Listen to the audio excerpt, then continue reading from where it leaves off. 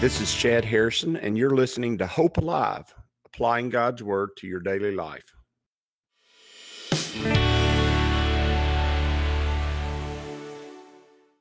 Hi, this is Chad Harrison, and I am the teaching pastor of Lake Community Church and have been serving as a pastor for 25 years. I'm also a practicing attorney. This podcast is designed to help you study God's Word and find God's will for your life. I pray in the name of Jesus right now that God would open up His Word to you and allow you to see Him and to know His will, that you might glorify Him and that you might walk in faith and power each and every day, especially today, in Jesus' name.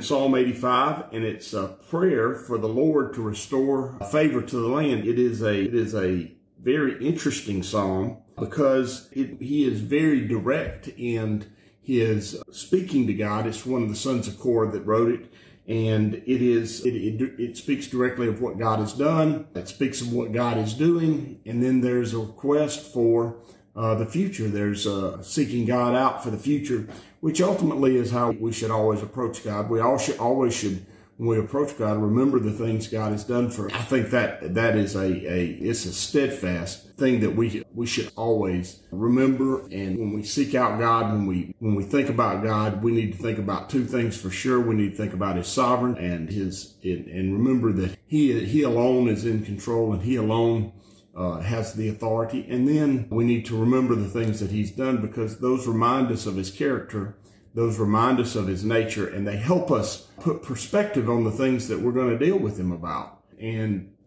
giving that proper perspective allows you to search out God in His truth, because the perspective of God's actual character and nature is very important to figuring out God's will and God's direction in the situation that you're going in.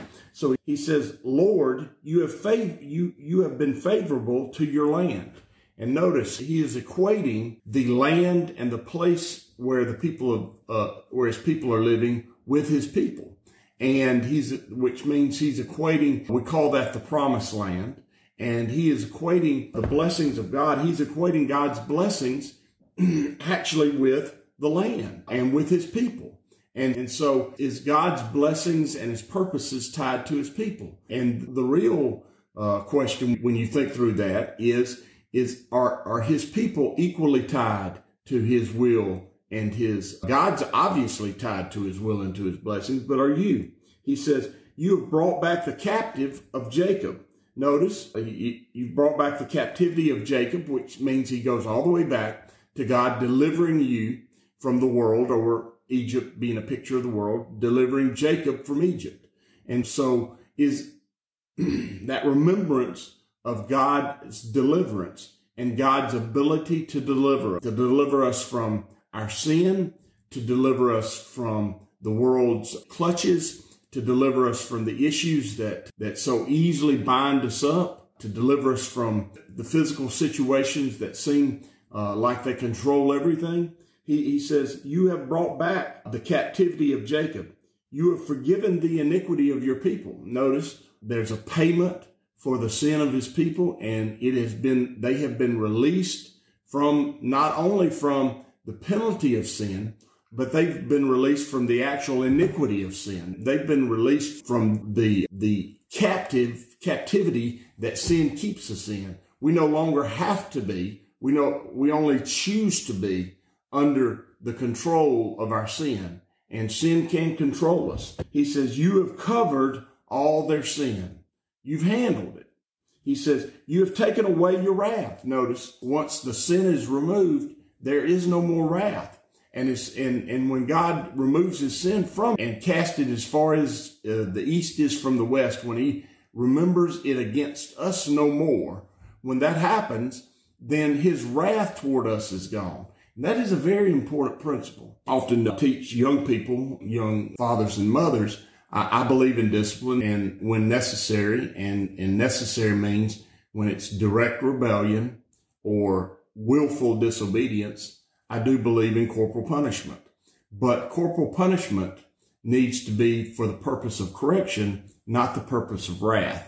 And so I always say, if you're angry, you need to step back for a moment and take some time, because what you're doing with punishment is you're trying to bend the will of the child away from, especially if you're using corporal punishment, away from wrath. Away from willful disobedience, meaning they knew they should not, or they knew to do or not to do a certain thing, and they willfully disobeyed. Or they were just disrespectful of who you are as their parent. And those two things, the reason you say, why those two? Because those two things will lead a child into some very dangerous lifestyle choices when they become older and teenagers. Willful disobedience of parents' instructions, teachers' instructions, law enforcement instructions, willful disobedience of the law, willful disobedience of community standards, willful disobedience in that way will cause a person to become a pariah in the community and oftentimes engage in criminal disobedience. What follows with that is, and you can see this at play in the world we live in today, what follows from that is a disrespect for the governing authorities that are in our lives, whether that be, and when I say governing, I'm not talking about the institution of government. I'm talking about the authorities that God has placed over us, which are the government, but it's also maybe our bosses, maybe our pastors, maybe it could also be law enforcement. And you can think of all kinds of places where that disrespect of authority ultimately leads into a person not being able to find gainful employment, not being able to be around people who can help them become better people because they don't respect the governing authorities over them. And those two mindsets, or really those two character traits in a person willing to be willful disobedience and disrespect for any authority over them, ultimately leads to anarchy and destruction of a person's life. Understanding that when you're disciplining a child for those two things, that has to be cut off quickly in a child. And you're not cutting that off because you're angry with them. You're cutting that off because that is definitely 100% in the child's best interest, that they learn to be under rightful authority. Now, I'm not talking about wrongful authority. I'm not talking about being subject to wrongful authority or those who are acting wrongly in their position of authority, but being subject to authority and being obedient to rules and law is a very important principle and a character trait that a child has to learn. It is almost 100% necessary. And some children are very strong-willed and they were not going to do it. Other children are very compliant with that. But they need to learn that. Why? Because it will bless them. It will open doors to them. It'll put them in positions to be honored and promoted and pushed forward in life. Whereas if they don't have that, they will struggle for position and place in life. And so when you're trying to get rid of that in a child, you cannot do it with wrath. You can't be angry. You're trying to get something out of a child. It's like pulling a giant splinter out of their foot. You can't pull that splinter out and be angry with them at the same time. You got to focus on the splinter and not focus on their reaction to it and be upset about it. God is our best example of that. God, when he's dealing with his children, which are us, when he's dealing with us, he is not dealing with us in wrath. And that is an important principle, especially when we on Thursday night when we're looking at the book of the Revelation, because God is not going to deal with now, does he deal with the world with wrath? Absolutely. Because the world's not going to submit to his will. The world is against his will. Does he deal with the devil and wrath? Yes. The fallen angels and wrath? Yes. Does he deal with those who are in rebellion against him with wrath? Yes, because they're not going to choose his will or his way. But with his children, he never deals with us in anger or wrath. He doesn't do that. And the reason he doesn't do that is he's dealing with the sin. He's dealing with the flaw in our character. He's not dealing with us and who we are and his relationship with us directly. He's not angry with us anymore. The sin as far as its penalty and its effect has been removed. Now he's trying to get its residue, or what is left and what is causing us trouble, out of our lives. And so when he says, you have taken away your wrath in verse 3, and you've turned from the fierceness of your anger, when he says that, that is real important to understand that God is not mad with me. He's not angry with me. God is the best life coach. God is the closest of confidant and friend. God is the one who is willing to say the hard things to me. God's the one who is willing to go the extra mile to fix my deepest and most concerning problem. And the reason he is because he no longer is angry or upset with me about what I'm doing or how I'm acting. He's not that. He's not. What he's trying to do is he's trying to fix my problem, which is a whole different perspective on things. He's trying to help me. And the way he helps me is he teaches me to walk in his way, and he teaches me to reject in the ways that I naturally stumble and fall over my sin. He teaches me how to navigate my life in such a way that I don't stumble and fall. He says, restore us, O God of your salvation, and cause your anger toward us to cease. Notice he's saying, restore us and your anger to cease toward us. Don't let that happen. Will you be angry with us forever? And that's the thought we have when we're really struggling with sin and dealing with the consequences of our sin. We think that God's angry with us. We do. We think God's just mad with me. That idea in my life over the last couple of decades has slowly dissipated. I never see God as angry with me. I oftentimes see him in a way that's not biblical either. I see him as disappointed. God is not disappointed with me either. He's not angry with me, and he's not disappointed with me. And the reason God's not disappointed with me, and he can't be disappointed with me, is because in order to be disappointed, you had to have a certain expectation, and then I didn't meet that expectation. God does not have an expectation of me other than reality.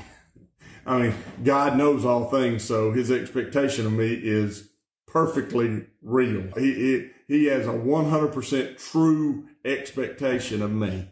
And what that means is he knows me intimately, and he knows how I'm going. Some people deal with God and they think God's angry with them. Some people like me foolishly think that God is disappointed with me. He's not angry with you, and he's not disappointed with you. God is consistently, constantly at work in your life to change who you are so that you might be like him, but also that you might experience the wonder and the joy and the goodness of his character and his nature.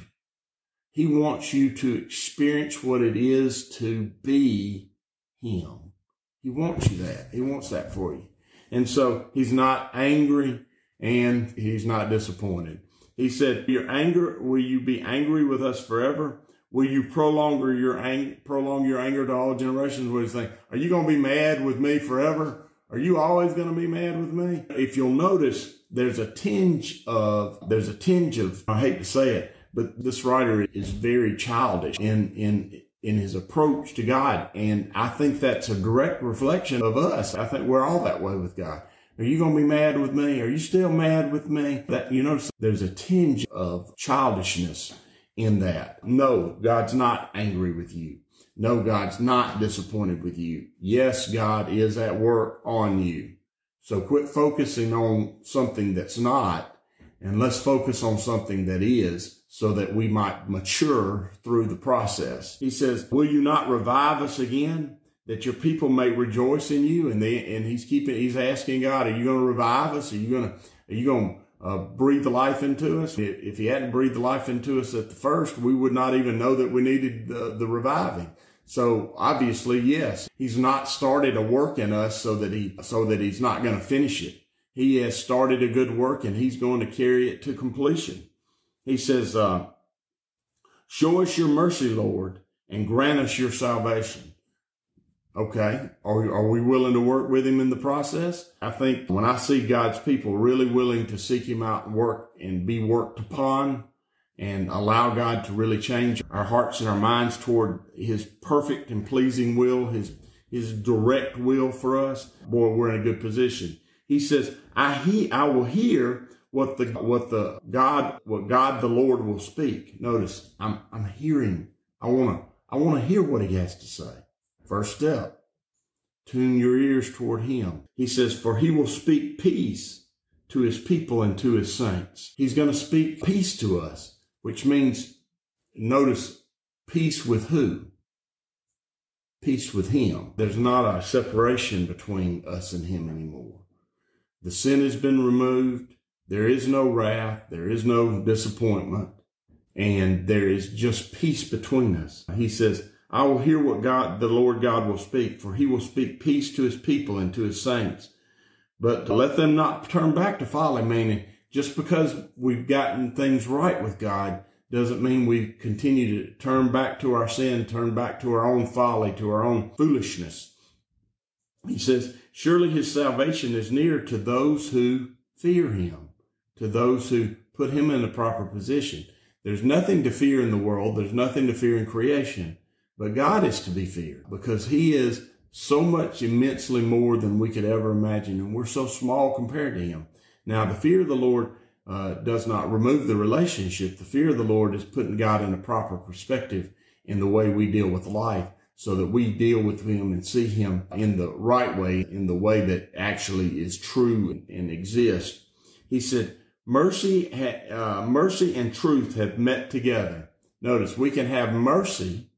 We can have his mercy, which means we receive what we deserve. We deserve sin. We deserve death. We deserve destruction. We deserve wrath, and we don't receive it. We don't get it. Mercy and truth come together with God. His truth changes us, and his mercy removes the penalty and the payment of that sin from us. He says, righteousness and peace have kissed. And remember, righteousness by faith. Anytime you think of righteousness, being right with God, that comes by faith. Anytime you think of obedience, you think of faith. Those are key terms. When righteousness and obedience always need to be matched with trusting God in faith, being a people that are faithful to him. And when he says righteousness and peace have kissed, that's a righteousness by faith, and it makes us at peace with God. And they have come together intimately. Truth shall spring out of the earth, and righteousness shall look down from heaven. Notice, all the good things are going to spring from his creation when we're right with him. He says, yes, the Lord will give what is good. Our land will yield its increase, meaning the reason for us being where we're at and why we're doing what we're doing is going to come about. The promises of God are going to be abundant. The promised land, and it's going to, notice it says its yield will increase. It's going to become more and abundant. And the Lord will give us what is good. Righteousness will go before him. God's goodness and his righteousness are going to go out before him. They're going to walk before. We're going to be a people of faith before him, and shall make his footstep our pathway. And God is leading us in a path. This verse 13 is very similar to other places in scriptures where it says God orders the steps of it means that as we learn to walk in his way, he orders those steps. He takes us down a path, our own unique path, the path that first starts through Jesus. He's the gate. He's the only way through. There's no other way in. But once we get through the gate, who is Jesus, our path of life slowly meanders toward him, and he places us on good footing, and he orders our steps so that we might navigate through this life in this world that we have individually, and that we might come to a place where we're before him perfect and complete. And that's the plan of God. And I love, as you just go through the Bible over and over, God is teaching you those same ideas in different ways, with different stories, with different ideas that way of relationship with him, that way of turning from our own ways and choosing his ways, that idea of us being perfectly and completely united with, that's the plan of God and that's the work of God in our lives. And it's good to see that happening with us as a church. It's good to see that happening individually, and I see that happening in the lives of those around us that are hungry for God's word and God's truth. It is good to see people hunt for the word of God, because this dry and barren land that we live in, who has lost its way in many ways, needs a people hungry for God's word, because where God's word is, God's best is. And where God's best is, there's hope and life. And what a great psalm to start the day and to seek out God's and God's will for us today. As you go today, I pray that the Lord will bless you and keep you, that he'll make his face to shine upon you, and that he will give you hope and peace today in Jesus' name.